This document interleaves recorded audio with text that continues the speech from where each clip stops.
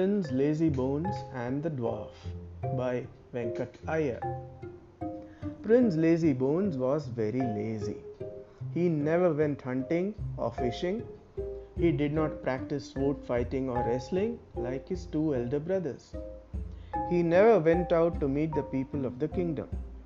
The king was beginning to forget that Prince Lazybones had defeated the evil wizard and regained the old palace.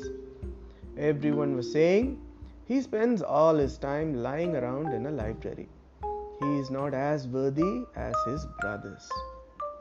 One day, the southern emperor came to visit the king. Everyone was excited and rushed about cleaning everything. Trumpets greeted the grand chariot in which the southern emperor arrived. The king and noblemen were dressed in their grandest clothes. Prince Lazybones was nowhere to be found. But the southern emperor was very sad. "My only daughter has been abducted by a mountain dwarf," he said. "He keeps her in an enchanted fort in the mountains. My army has not succeeded in getting her back, despite trying their hardest. I have no sons, so I seek the help of your valiant princess to get her back."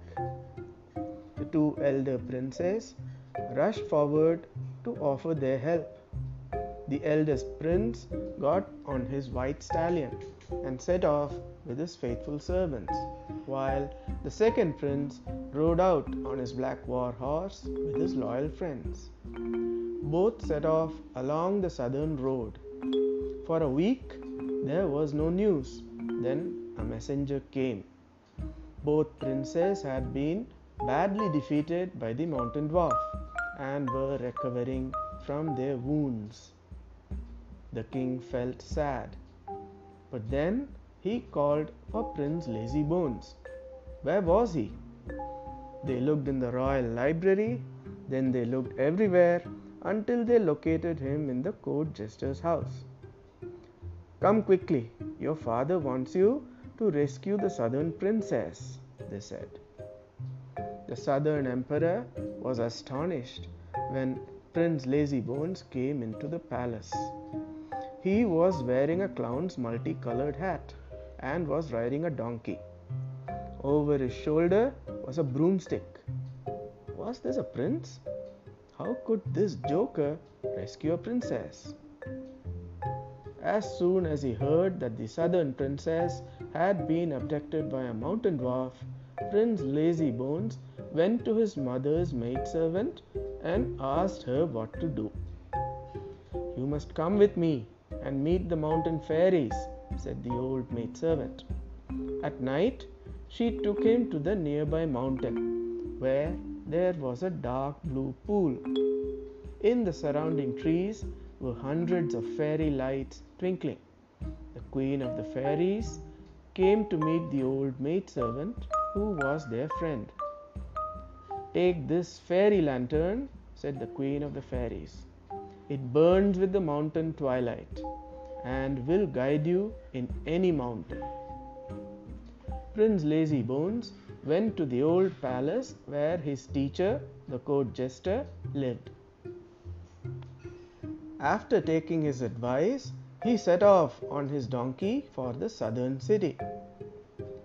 Since he could talk to his donkey, they told jokes to each other and the journey passed quickly. When they came to rivers, the donkey leaped over them easily, so they went very fast. Near the southern city was a big mountain range, and on top of the tallest mountain was the fort where the mountain dwarf lived. In front of the mountain, the southern emperor's army was camped, but nobody could get into the fort. The walls were high and the defenders were mountain dwarfs who are ferocious fighters. At the bottom of the mountain was a small hut. When Prince Lazybones knocked on the door, an old man opened it. He was bent double with a long beard that reached to the ground. "Greetings, old man of the mountain. The court jester sends me to you," said Prince Lazybones. I don't know any court jesters, said the old man. At this, Prince Lazybones leaned forward and whispered the court jester's name into the old man's ear. The old man immediately recognized the name of the famous magician. Help me get into the mountain fort, said Prince Lazybones. At once, the old man took him to a cave in the mountain. At the back of the cave was a secret tunnel. This tunnel leads to the old fort, but the secret passage is long and winding with many branches. You will get lost, and I cannot come with you, said the old man. I will not lose my way, said Prince Lazybones, holding up the fairy lantern. When the old man saw it, he was surprised. Then a look of respect came into his eyes, for he had thought Prince Lazybones, wearing his joker hat, was a fool. The fairy lantern floated in the air in front of Prince Lazybones and his donkey, lighting the way. It not only provided light to see, it showed them the right way when the tunnel branched. When they came to a big chasm, the donkey leaped over it with ease. At last, they came to an opening inside the fort. It was guarded by two dwarves in shining armor. In their hands were big swords. But instead of fighting them, Prince Lazybones put his hands in his pocket and took out a fly swatter. At this point, the hat came alive and spoke in his ear.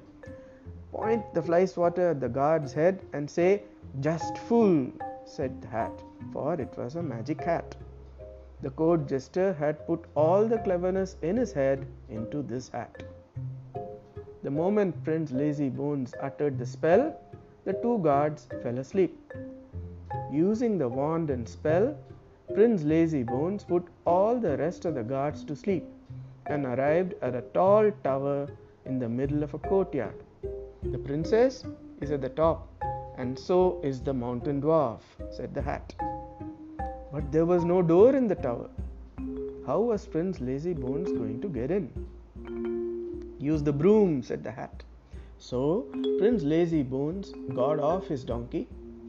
The donkey and prince both got on to the broom.